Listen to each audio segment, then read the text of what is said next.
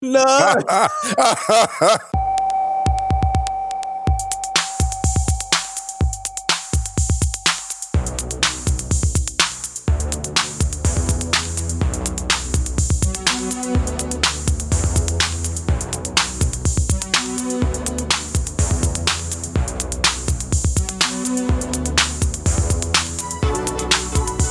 Hello and welcome back to the Stadio podcast on Ringer FC. I'm Musa Kwonga. I'm Ryan Hunt. Ryan, how are you doing? I am okay, thanks. How are you? Yeah, I mean, I'm personally good. I'm not sure about The political world. context in the US and lots of other places, but yeah, I'm good actually. I'm good. Yeah. Yeah. I mean, you're probably going to say the same, but I just really hope everyone is as okay as they can be with everything that's going on at the moment. Yeah. Obviously, the news about Breonna Taylor is really sad, and her family will be upset about that first and foremost. I just want to say, for those feeling a bit despondent, who want a kind of positive next step, just check out the work of the African American Policy Forum, because they're doing really amazing work, looking to the future. Great stuff on their website. Check them out. African American Policy Forum. Yeah, that's all I'd say. Just because a lot of people are kind of at this point going, like, what next?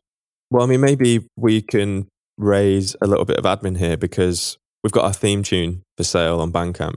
And basically, we're donating all of the proceeds, 100% of the money that we get after Bandcamp take their cut. We donate all of that money. And we've split it between 3 organisations, one in Germany, which we're based, one in the UK, where we're from, and one in the US. So it's Sister Space in the UK, African American Policy Fund in the US, and Women in Exile in Germany. If you want to go and purchase it, it's a minimum of €3, but you can pay what you like. If not, go and donate to any organisation that you feel will help. And yeah. Yeah, absolutely. Mailbag. Less serious admin. Let's serious admin. Let's do it, please. I had a new piece go up on the Ringer about Thiago Bale and James Rodriguez. It's about how all of their signings just kind of feel good. Yeah, it's a great piece. Thanks. I managed to get in a little mention for Goran Ivanisevic. Yeah, and I won't spoil the surprise for you, but if you go and read that article, it features 2 of the best descriptions of Thiago Alcantara I've seen in football anywhere. And in fact, 2 of the best descriptions of that type of midfielder. Oh, man. The whole piece is great, but the whole piece is great, don't get me wrong, as ever. Just that those in particular are like, those are things that you can use to, I think those are things coaches could actually use to describe. Oh, really? Yeah, well, I just think, in particular, maybe I should send it to Pirlo and be like, here's my thesis, Andrea. Well, yeah, like if you're trying to describe to a particular midfielder, this is how I want you to play at close quarters, in enclosed spaces. And they'll be like, what do you mean? Oh, that. And I'll be like, I get it. You hear the instruction, you hear You're doing really well with the no spoilers. Well done. That's my energy. Listen, I think, I mean, some pieces I write, and if I wasn't me or you and I was reading it, I'd be like, this guy's hanging around with Okwonga too much. Oh my God, too much. More admin, Stadio outros on Spotify if you want to listen to some music. We need to do another Stadio session soon. It's been ages. Yeah. I'm not sure. I don't think we can do it this week. Maybe next week. I'll have a look at the fixtures and see. Yeah. Oh, other bits of admin. Someone tweeted me, and apologies, I couldn't go back and find the tweet who it was, but someone tweeted me saying, hey, maybe a shout out for Canada. I'm not sure why, but apparently we have some listeners in Canada, so I just want to shout out Canada. Yeah. Shout out to Canada. It was Bi Visibility Day on Wednesday. Yeah. So happy Bi Visibility Day to anyone who... To be fair, it's a lot of syllables. Like you. It's a lot of syllables. It's a lot of syllables. Yeah, it is. We posted a picture that wasn't a recent one. Yeah. It was one from January of you and me. One bi, one rye. And then people were like, it's the cardigan versus Rolnick wars starting up again. Yeah. It's like, because I was wearing a cardigan, you were wearing a Rolnick. And everyone was, Ian Wright said, man, it's September. You're with the Rolnicks already. And I was just like, no, it's an old picture. But I was straight in there. Social distancing, no recent close pictures. Anyway, nonsense. Good times. That's how it should be. So today we're going to do a mailbag episode because we thought that we did that bonus episode on Tuesday about Macclesfield Town and it was kind of heavy, and this week is quite heavy, and we're just not going to run through the EFL Cup games or the Carabao Cup games or the Rumbelows Cup or whatever it's called anymore. Coca-Cola Cup. The Milk Cup. The Milk Cup. Carling Cup. What else was it? Was it the John Smiths? No. Was it the John Smiths? No, I don't think so. Worthingtons? Worthingtons. There you go. I like the bit. I like Worthingtons, actually. I like the bitter. Really nice, yeah. Wasn't that the thing of Worthingtons? Like the Worthingtons, I'm not bitter. Yeah, it was. Yeah, like the Worthingtons. Unlike the word. Yeah. Like the word wow, great. that's some. That was I great had branding. a load of non-UK people being like, "What the hell?" Someone needs to change their batteries. Anyway, so yeah, we're going to swerve the League Cup stuff because football, and we wanted to do a fun mailbag episode. So let's get into it after this. This episode is brought to you by Jiffy Lube. Cars can be a big investment, so it's important to take care of them. I once got a car that I started out with 25,000 miles on. I got it to over 200,000 miles because I took care of it. You know how you take care of a car? You take care of the maintenance, the oil, the brakes, all that stuff. And if you don't, you can have a car just completely fall apart. When your car needs maintenance, head to Jiffy Lube. They provide automotive excellence at speed. Get your oil change, brakes checked, tons of other multi-care services. It's all done by expertly trained technicians who actually care about taking care of you and your car. Jiffy Lube, car more. To find coupons and start an instant online estimate, visit jiffylube.com. This episode is brought to you by Cars.com. When you add your car to your garage on Cars.com, you'll unlock access to real-time insights into how much your car is worth. Plus, view its historical and projected value to decide when to sell. So when the time is right, you can secure an instant offer from a local dealership or sell it yourself on Cars.com. Start tracking your car's value with your garage on Cars.com. Before we do move on finally to the mailbag, I want to say a massive shout to everyone who reached out about Tuesday's bonus episode. Oh yeah, wow. Really means a lot. Thank you. We had some really, really lovely comments about that, and yeah, really appreciate it. Just glad that we could do a standalone podcast on that. So Yeah, for sure. we'll do more of that kind of stuff. We used to do loads, before, didn't we? But then football just arrived like a wave. No, it's when no one was watching. We got Yeah, away it with was. it in the shadows. In the Well, shadows. before we joined the Ringer, and we had our nice little quiet corner of the internet. Exactly, little It was hot like takes. very much like Sneaking out the hot takes. it was kind of like we had our own little like footballing podcast, Wakanda. Exactly. No one bothered us. We were left alone. We do like going after people occasionally when they need to be got. Exactly. That was so threatening the way you said that. It's like Christopher Walken. Looking at you, Matt Hancock. Yeah, that was amazing. They need to do footage of your rants. They just like cut them all into like 2 minutes. I go full Kevin King, and I was just like, he's got to go home. Wait. I would love it. Anyway, right, let's go and get into the mailbag. All right, I want to start with a really fun one from Douglas Abbott via email. I love this. We've had a few tweets about this as well. And you know how, like I said a couple of weeks ago or last week when we had that question about a hot take each? Yeah. And I was like, I think I'm starting to believe me. Get a load of this. From Douglas. If Liverpool's aim is to be on the level with Real Madrid and Barcelona, the biggest moment this century is obviously signing Klopp. I feel like Thiago is now second because of how he's viewed in the game by other players. Liverpool haven't signed someone of his reputation this century. I think his arrival could say to other stars, it's okay to come here. I agree with everything so far. The last step in being on the level with the Barca, Real Madrid, etc. is signing the guy. I still think there's a chance. Here we go. I think there's a real chance Liverpool sign Mbappe next summer.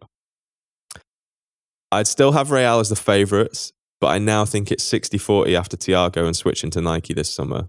Do you guys think Thiago will have a big impact on the players Liverpool can attract, or is it negligible because Klopp is the main draw? Thanks, Doug. I love that question. I think the acquisition of Thiago was huge. Look how keen he was. Look how that was basically the only club that he was seriously linked with. I mean, United, there was a talk, was leverage really. I mean, but Liverpool was the absolute front runner, which just says everything about the kind of club that it is. And I think, funnily enough, there's talk of Real, but La Liga is not La Liga anymore. It's not the one. Right? We said La Liga's in trouble. Aren't we? Yeah, it's not. So if Mbappe is looking from a marketing perspective and like, just like in terms of global brand building, the Premier League is by far the premier destination. You're going to say it's the greatest league in the world. Well, TM. So Mbappe to Liverpool on and off the field makes the best possible sense. There's a space arriving for him in that front three, I think. sooner rather than later. Who goes, Musa? Listen, don't come for me if I know who it is. Yeah, you know who it is. Yeah, I know who it is. We've said who it is. I think it's Mo Salah that goes. I agree. Because he's the best value in terms of a tradable asset. Salah to PSG is just an acquisition that makes sense all round, I think. Oh, I actually quite like that signing from a football sense. Yeah, it works football-wise. Yeah, nice straight swap plus some money. I think why not? And do you know what? I'm sorry if Liverpool fans are all of a sudden doing the GIF where it's just like the yeah, exactly. Yeah. Oh my God. But I don't hate that for Liverpool. It's a great fit for them. Then again, do you know what's funny? Here's interesting. What if Klopp reconfigures that front line? It's not a what if episode, Musa. What are you doing? Ha ha ha. Not you at all. But it kind of is. With me, it's always what if, isn't it? Because the directions are going. Thiago changes that midfield so dramatically that it allows you to potentially change that forward three. The front three and the midfield three at Liverpool are so supremely balanced, but now they offer a completely different problem with Thiago in midfield. So you can actually reconfigure that front three. Yeah. I think Firmino and Salah are too good to not be guaranteed nailed on starters. So I think if Mbappe comes in, he's more likely to play right, yeah? So Salah would be the one I would move if they have to move one. If they don't have to move it and they can just get Mbappe anyway, then God help anyone else. Yeah. We're all done. Yeah, we're done. We're down out here. Just cement over the league. Cement it over. Yeah. How terrifying. You know what's funny though? You know what's funny about this? It's funny because the Liverpool fans who are still at that point of, because it had been so long before this incredible run of success, when Thiago was basically like in the mix, my friends who are most doubtful of it were still Liverpool fans, despite having won, those trophies recently, Champions League, World Club Cup, Premier League. Despite those wins, there's still that kind of, is this actually happening to us? Like, can we actually believe? So it's quite sweet to see people actually going, oh, we could actually could kick on from here. It's really sweet. Yeah. Quite sweet. It's kind of like, is it safe to come out yet? Yeah, exactly. And the thing is, any fan of any club that's won stuff has been like that. Any club that's been in the kind of been in the lay-by for a few seasons while other clubs have won. United have been there. Obviously, we've been there. Arsenal have been there. Arsenal fans are well known on this podcast. Still there. Oh no. That's why I'm so when I couldn't believe that. I was just like, I think I'm starting to believe a little bit, Musa. Hope is a dangerous thing. Let's move on to another question. But thanks, Doug. And you're not the first Liverpool fan who has mentioned Mbappe to us recently. I'm waiting for a text off my friend Ash. Shouts to Ash in Tbilisi, Georgia. I'm expecting one from him soon about it. Where do you think Mbappe would slot in? Okay, right. We had a few questions on the same thing, so I'm going to read them all at once. One from Brad Feuerbringer. Hope I've pronounced that right, Brad.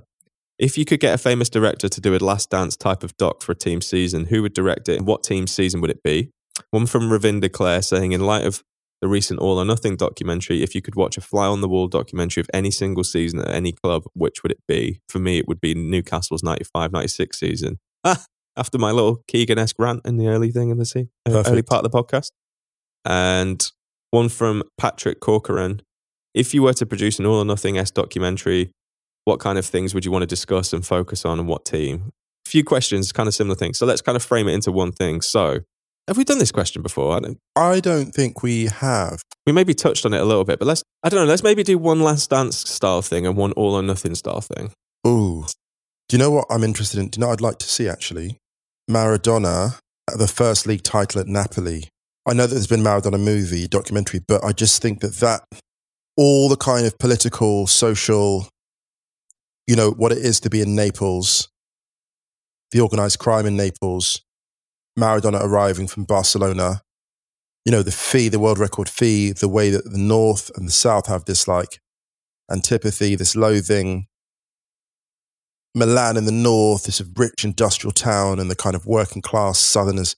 There's so much there. There's so much you could go at through, and also giving shine to the players that Maradona played alongside, because it wasn't a one-man team. So would that be kind of like a Last Dance style? Yeah, I think so. Yeah, because I think the Last Dance Last Dance ultimately it tends towards victory, doesn't it? And All or Nothing is more about implosion.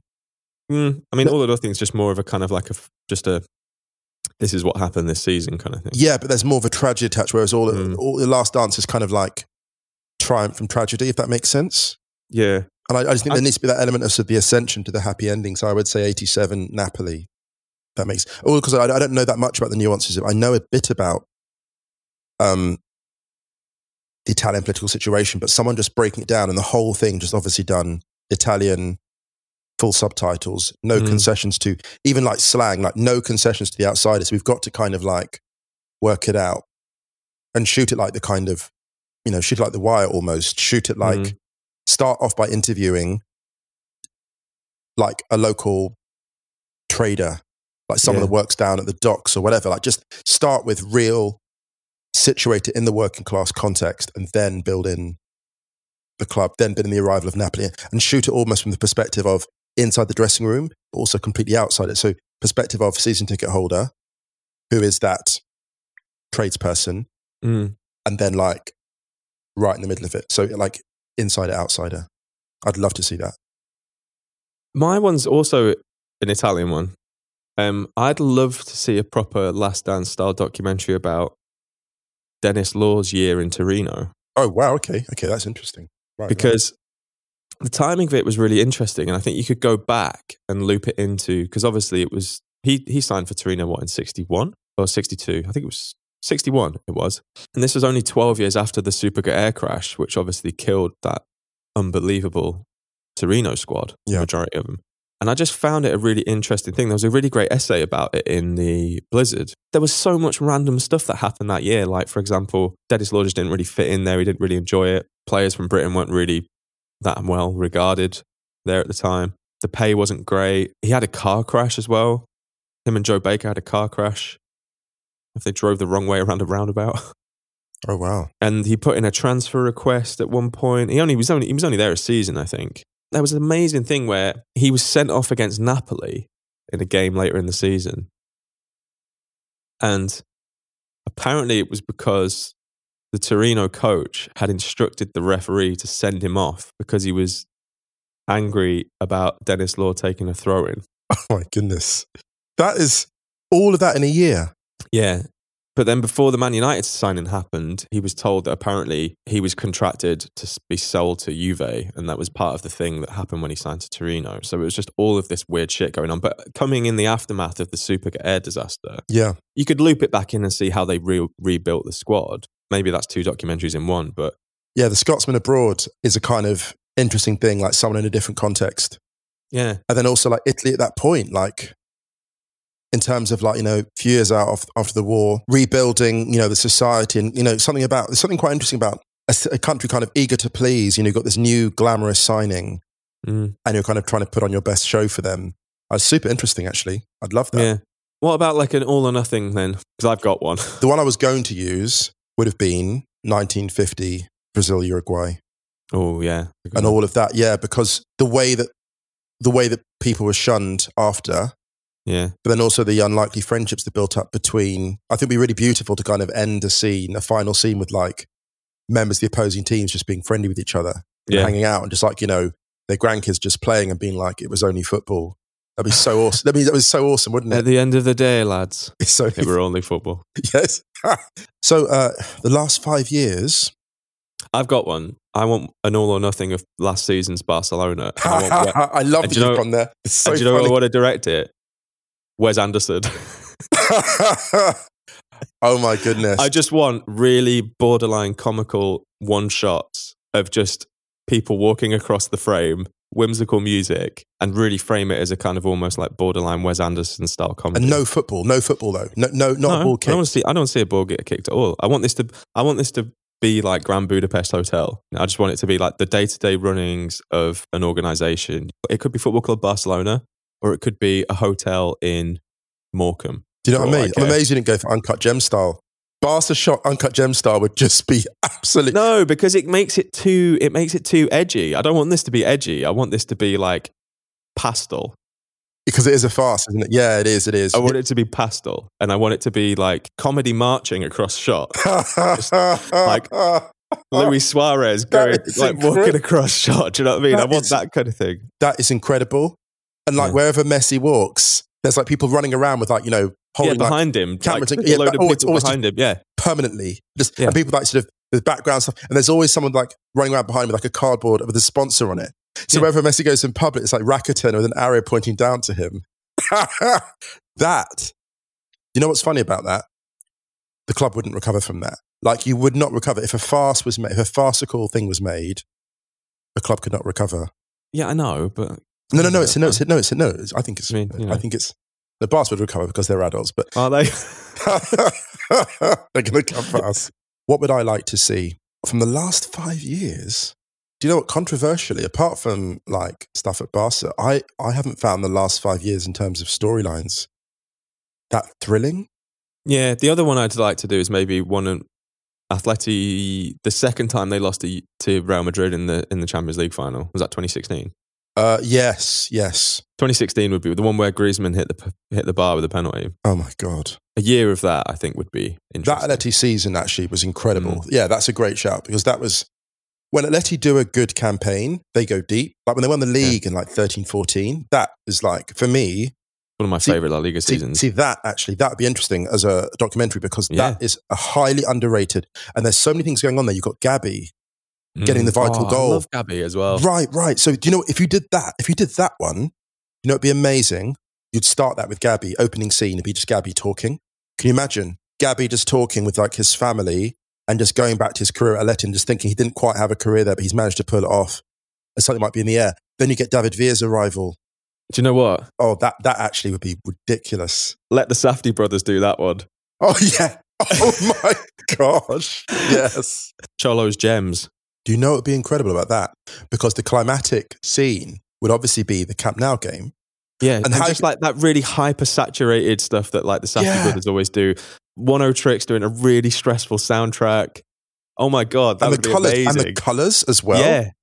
Because just the natural colours of the Camp Nou and also the disorientation of it being a full stadium and then like, you know, all that actually, do you know what? That season, do you know what? If anyone knows, hang on, weren't the Safdie brothers on NBA Desktop? Were they? And maybe if we can get them some archival footage and just get them to like process the shit out of it like they do with all their gradient on the film and stuff like that, and we'll just do our own bootleg. Should we make one? Let's just make our own uncut Atleti. 13-14 Atleti season. That is, wow. I like that question. I love it. Wow, it's got me. We turned it into kind of what if, didn't we? Grand Barcelona Hotel. Yeah. All right, let's do this one question before we go to our first break.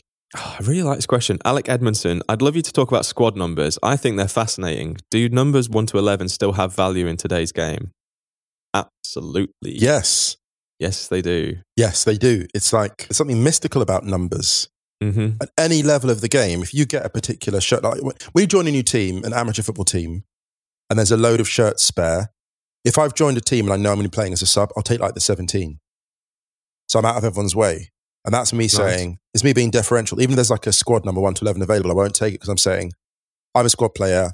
I've chosen number 17, so I'm well out of the kind of consideration. I'm just here to do a job. Give me 20 minutes a game and I'll be happy with that. I'll never get in your way. But if you had the choice of any number, and you were in the gang, what would be your number of choice? 9, always. Always 9, because not an 8. No, because listen, not everyone can be an 8. I'm kidding. No, I'm not kidding. Not everyone's called. 8 is a calling, Ryan. It's not my calling. My numbers were always, if I was going squad number, you know, like you said, a newbie, I would ask for number 14. Yeah, of course. Johan. Yes. And if I was going for a 1 to 11 number, I'd always, number 7 was my number. It was my number all through school. And when I moved to Berlin, I either wore number 7 or I had it. One year we had actual squad numbers, but I got given number 10. It's like, all right. See, 7, it's funny because 7's off, at United associated with the wing. Yeah. But you play inside as a 7, wouldn't you? You play inside. Yeah, I play centre midfield. I mean, I actually quite like number 6 as well. 6 is great. Because of the relationship between numbers in the UK and on the continent, you know, 6 is seen as a Sechser. Yeah. It's literally the position in Germany, number 6, deep lying midfielder. Whereas in England, we associate it very much with a centre-back. Yeah. I quite liked wearing number 6 when I moved to Germany. But back in the UK, I always used to wear number 7. So I think with a squad number, when you get it, it's telling what your responsibility is. Like, that's the beauty of it. You have like a 9 shirt, and I'd look at it and be like, I meant to be edge the last man, like through on goal. That's your thing. You just look at that kind of 30 yards over. When it starts the game, when you kick off with a 9 shirt on your back, you are looking at the 30 yards between the midfield and the defence. You're just looking at that gap thinking, oh my goodness, yes, that's I'm going there very soon. Do you know what we should do for Stadio merch? We should do a football shirt, like a proper football shirt. Try and team up with someone. Hit up Addy or Nike.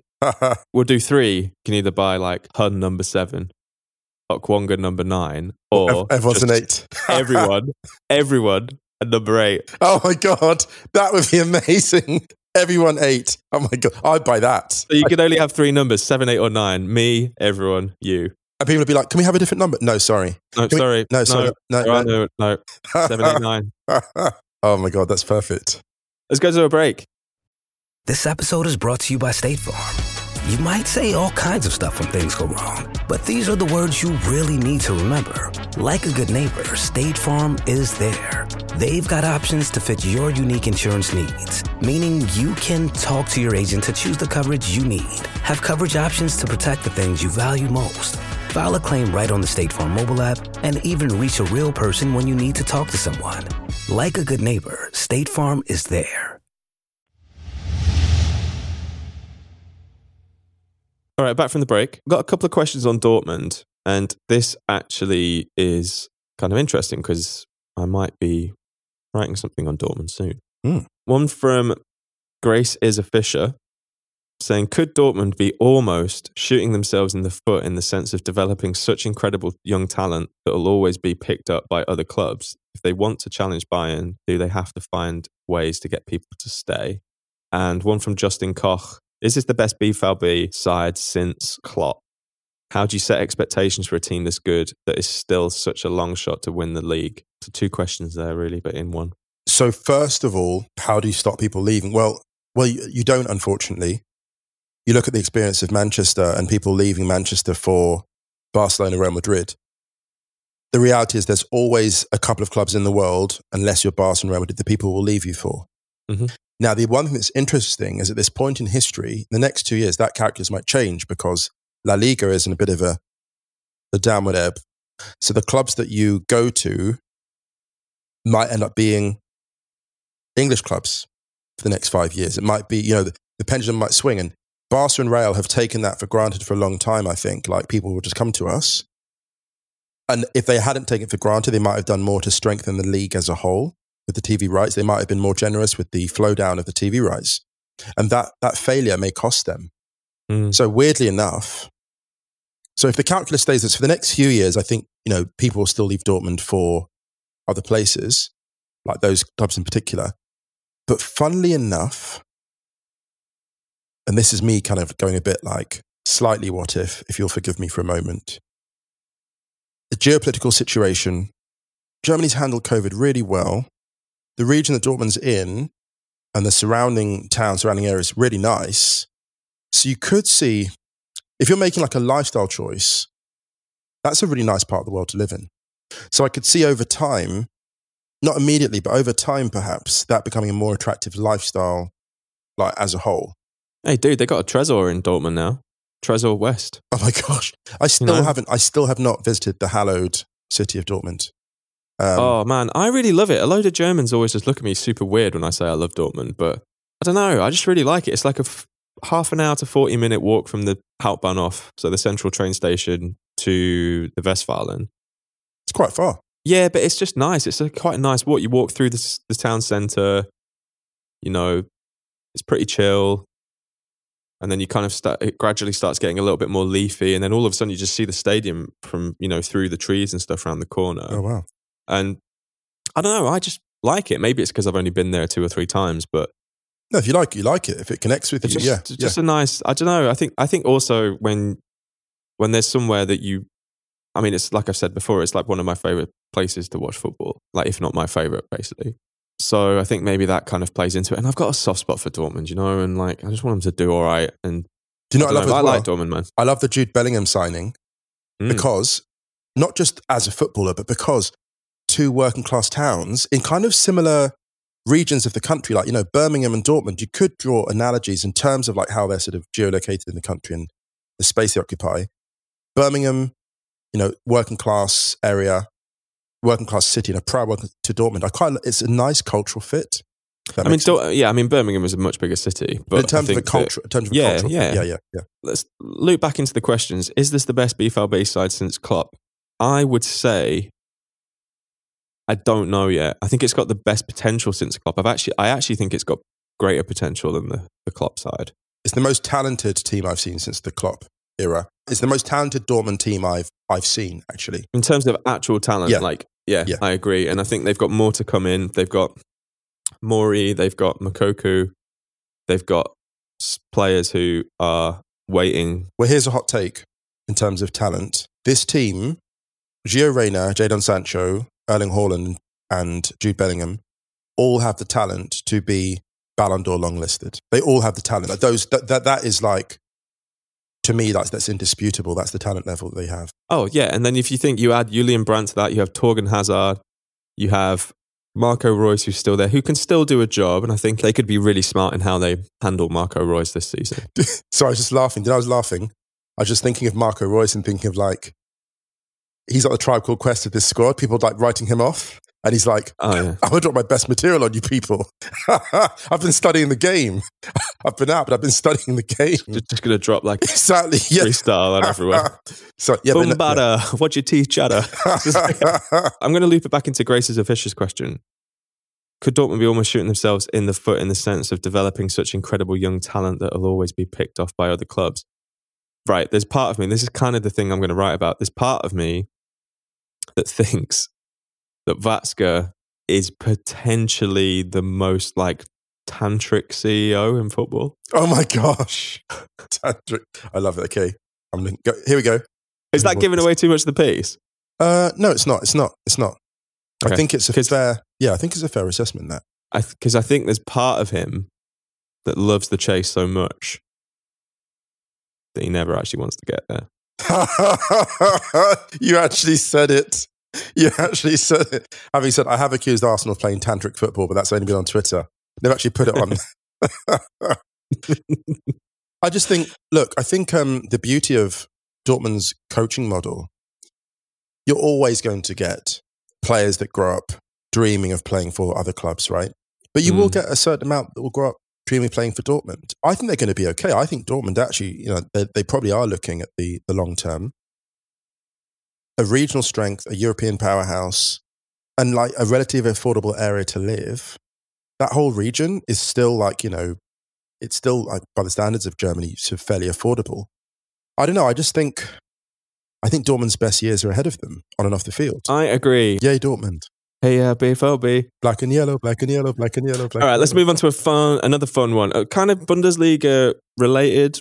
One from Coco_Shante. Do you think Hudson-Odoi should stay or leave Chelsea? Leave, go to Bayern. Do you know why I say this? Shout out to Gabriele Marcotti, who wrote a great piece on Bayern's squad depth and made a really good point. He was basically like, look at the injury-prone nature of those wingers. Look at the fact that Perisic has gone back to Inter because they couldn't agree the deal. Coutinho back to Barca. You've got space for Hudson-Odoi. And he would get games. Look, he would get games. You got the fact that like Hansi Flick has been in for Goetze apparently.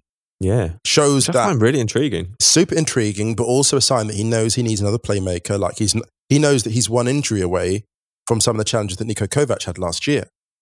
Hudson-Odoi at Bayern is tailor-made for him. It's absolutely tailor-made as a move, and I'm super excited because look, I'm evangelical about English players moving to the Bundesliga, moving to Germany at this point. I just think he'd be a great fit for them as well.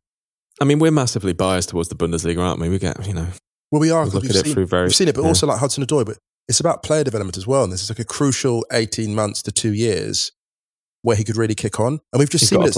We've seen what it's done for Sancho. Do you know what wouldn't even be a bad shout for him is, it's not going to be a popular move maybe, but a year loan at RB Leipzig.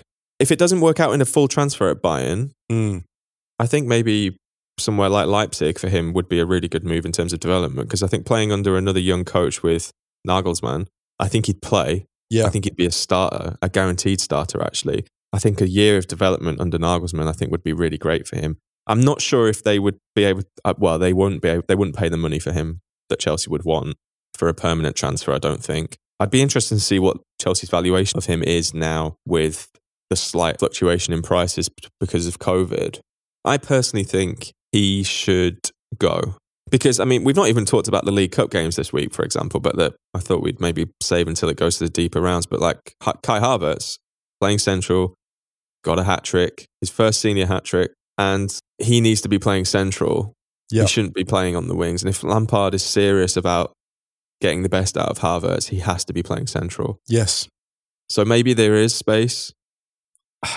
I think he's good enough to play, and I think he's good enough to start, and I think he should be at somewhere that if he's going to be at somewhere like Bayern, you know, also with Bayern, you've got to remember that Leroy Sané had an ACL injury. He's been out for ages. Right. He's not going to be playing 3 games a week. Right. He's going to need rest. And not full games either. Yeah, exactly. And I think Hudson-Odoi will get serious minutes at Bayern. If not, a loan to RB Leipzig for his own development, I think would be amazing. I'd love a curveball. I'd love to see him go to like a Gladbach for a year, or even Leverkusen for a season on loan. I think would be amazing. It'd just be really fun to see him in a side like that, playing every single game, guaranteed starter.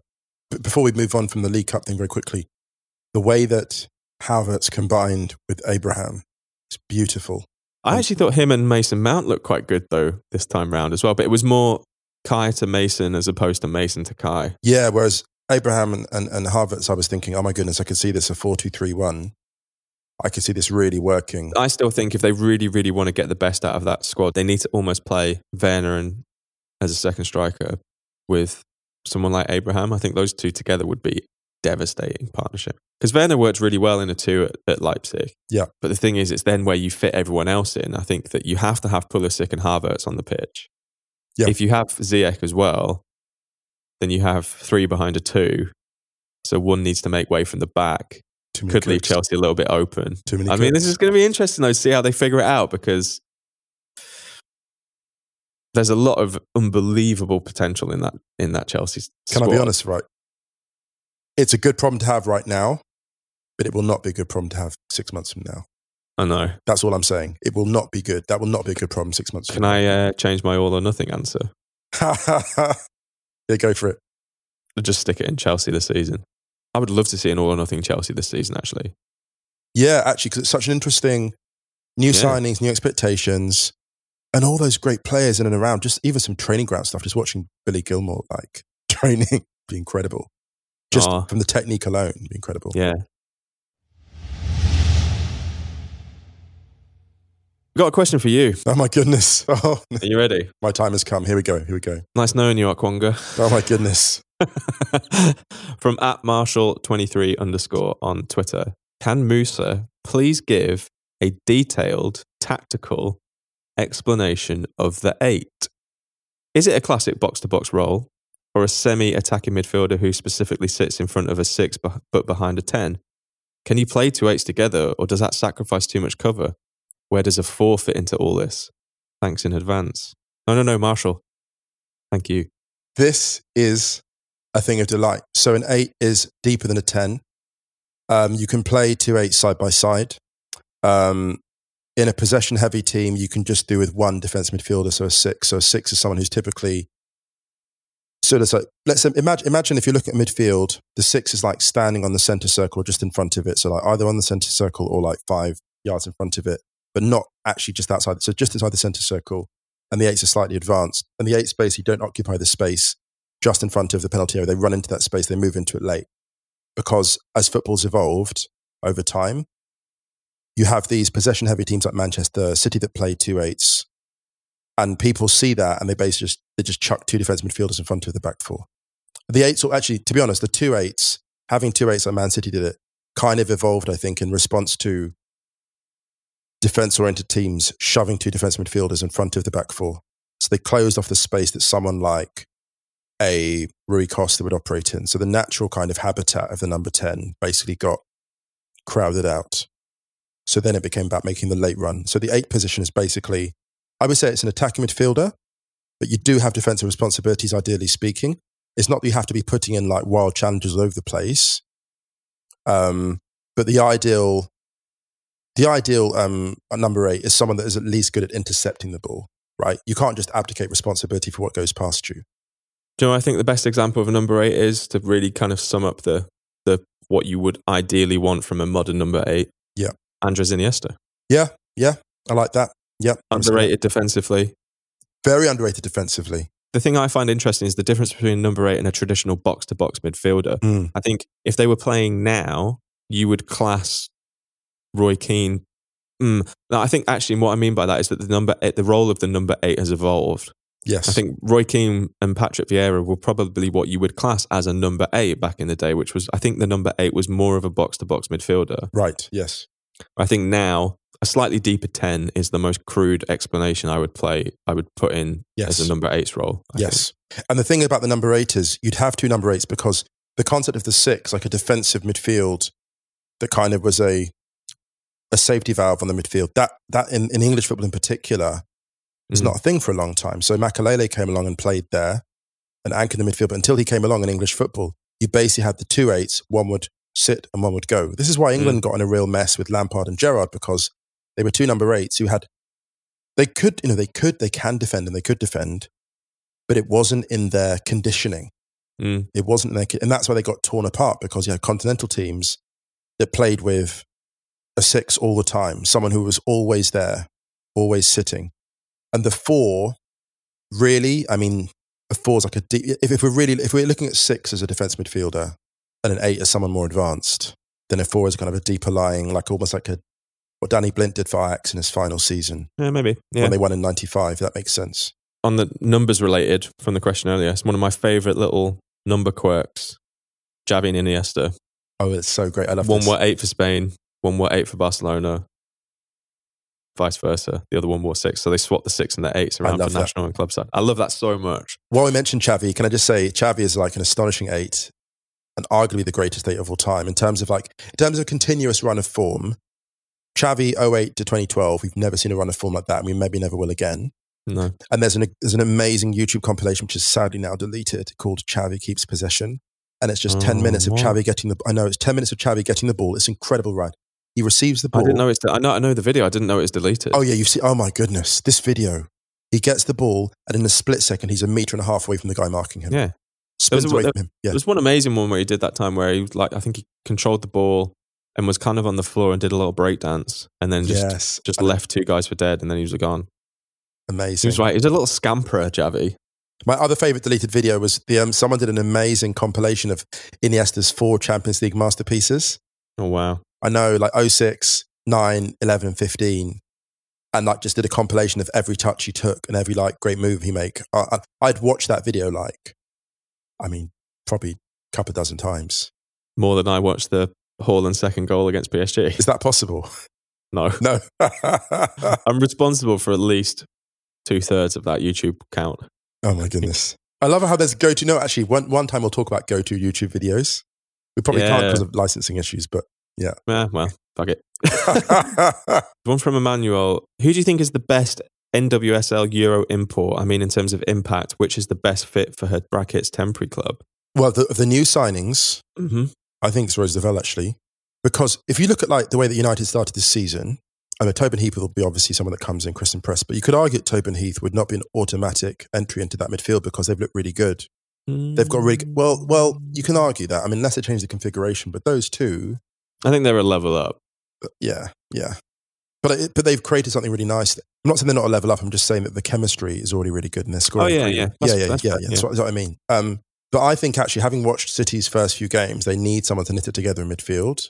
They do need an orchestrator. So I think it's Roosevelt at City. I think in terms of fit, it's Roosevelt. I think in terms of impact, I think it's Alex Morgan. Oh, okay.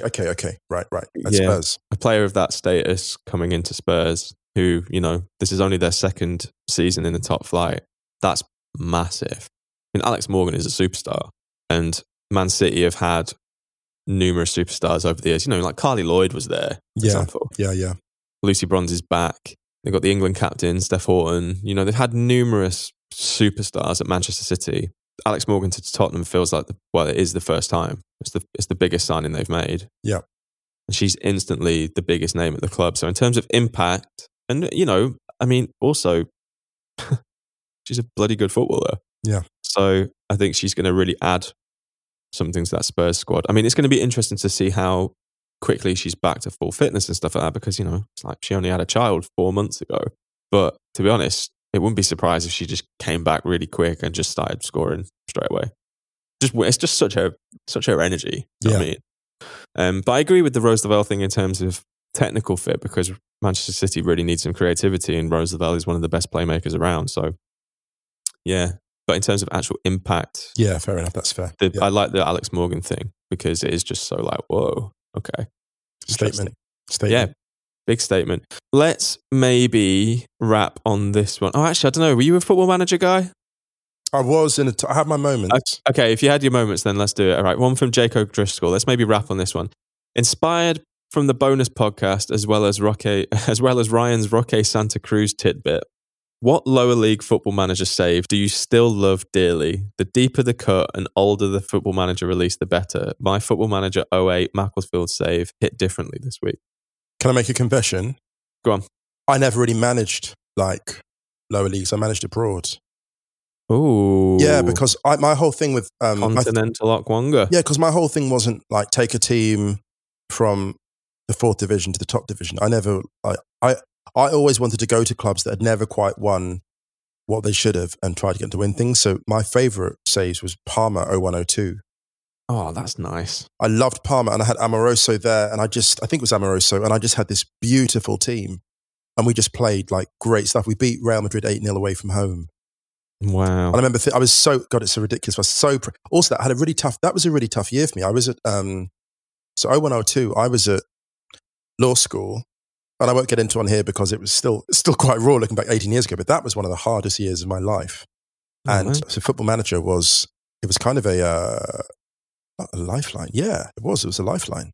Like, because it was just a thing you could regularly do, a world you could disappear into where it was all good. So Parma that year, we won the Serie A, and we won the UEFA Cup as well. Well, I say that year, I mean, there were like 20 seasons I played that year. But and the rating I got was, remember there is an outside world. At one point, that's how much I was playing it. Sort of get back from law school lectures and just like on it for hours through the sort of early evenings. I was living by myself up in Oxford, actually. Flat. Shout out to Ferry Hinksey Road. But yeah, that was a difficult time. So that save, yeah, Parma. Thanks to Parma. I had a really great save in 05, which was Kingstonian. That was a good one. Oh, why Kingstonian? Why'd you go out there? My dad used to play for Kingstonian, innit? So my dad played for so many non-league teams after he left Arsenal. It was just got to get your dad involved at some point. He's not sent a review for a while, but I don't think he's done one since we've been on The Ringer. People who listen to us prior to The Ringer will know that my dad would occasionally send me some thoughts that I'd read out, and then he kind of got a bit drunk on the fame and started. I think he like almost like father like son. You know, he's like he became the Mask. You know, he was getting a bit too big for his boots, Dad. He's like, oh, I'm the Stadio podcast this week. Yeah. If he got drunk on the fame of before we went on The Ringer and we had our little corner of the internet, imagine what he's going to be now. And it's going to be like Robbie Williams trying to break the US. Exactly. No, that's us. I'm going to message him. Should I call him? Should I call him on air? Yeah, do it. Shall I? Yeah, do it. If he picks up, this is going to be really funny. Should we ask him something about Arsenal? Yeah. Like, who are you most excited by this year?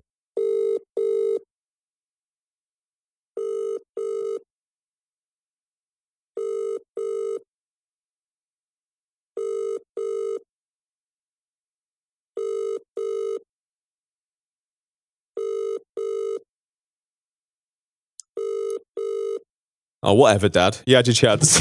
Oh, no, he'll never know. He'll get a mixed call and he'll be like, You'll be like, what was that? So it was the moment. Can't believe he aired me. He's very quick to send me really shit football banter recently, especially about Bale going to Spurs. What's his feeling on that? He sent me some picture of, the Spurs stadium with the pitch turned into a golf course. Oh, wow. Really? Yeah, I was like, come on, Dad, you're better than that. Is he? Oh, is he though? He's not at all. That's quite funny. That's quite if I got that picture, I find that quite funny. From a 66-year-old man, it's fine. We had such an amazing question from Jack Hammett about if you guys could pick your dream transfer domino effect, which 5 players would be on the move and why? But that is we're gonna have to really think about that. And that's a great for like kind of special episode too. Transfer domino effect. Should we do a transfer domino bonus? Yeah, because that's a game changer. Yeah. All right. Well, if you don't do it, I'm just giving myself a load of extra work. If we don't do it as a bonus, we'll do it as one episode next week or something, or the week after, when the internationals are on, maybe. Yeah. Let's save that. It's such a fun topic. We can take that into something bigger. Thanks, Jack. But cheers, Jack. Can you remind us about that when we're nearer the time? Should we get out of here? Yeah, let's do it.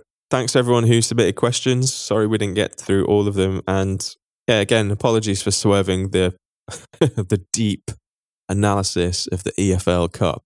No, it's not the EFL Cup anymore. It's the Carabao Cup. Carabao. It'll always be the Rumbelows Cup to me. It's a Carabao type of animal. It is. It's also a type of energy drink. It's a caribou, isn't it? Caribou. They're not sponsoring the podcast. Caribou, Carabao. Carabao. Shaka Khan, Shaka Khan.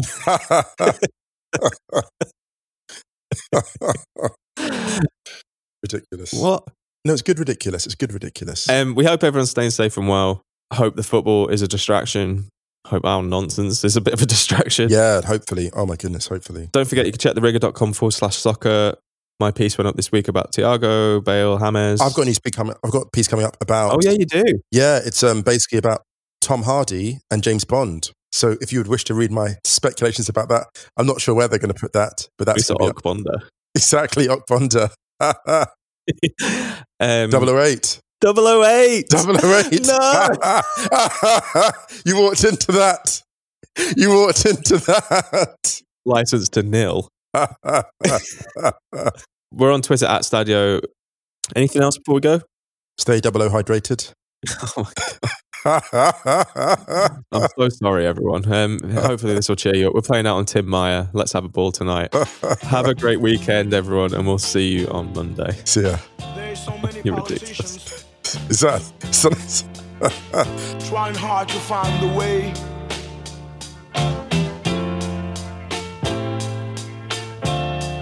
And peace is not so far. And yet, it seems that nobody can see that. Love is all that you need. Love is all what you have to do, yeah. Love is really the answer. Why waste time with the war? There's so many conversations, meeting parties, and cocktails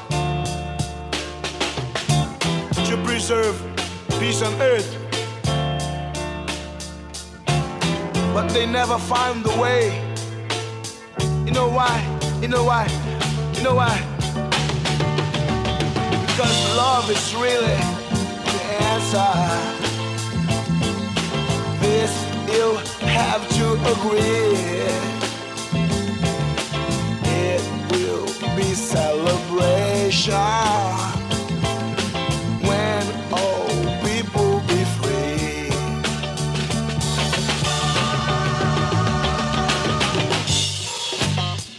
And if you keep doing things like that,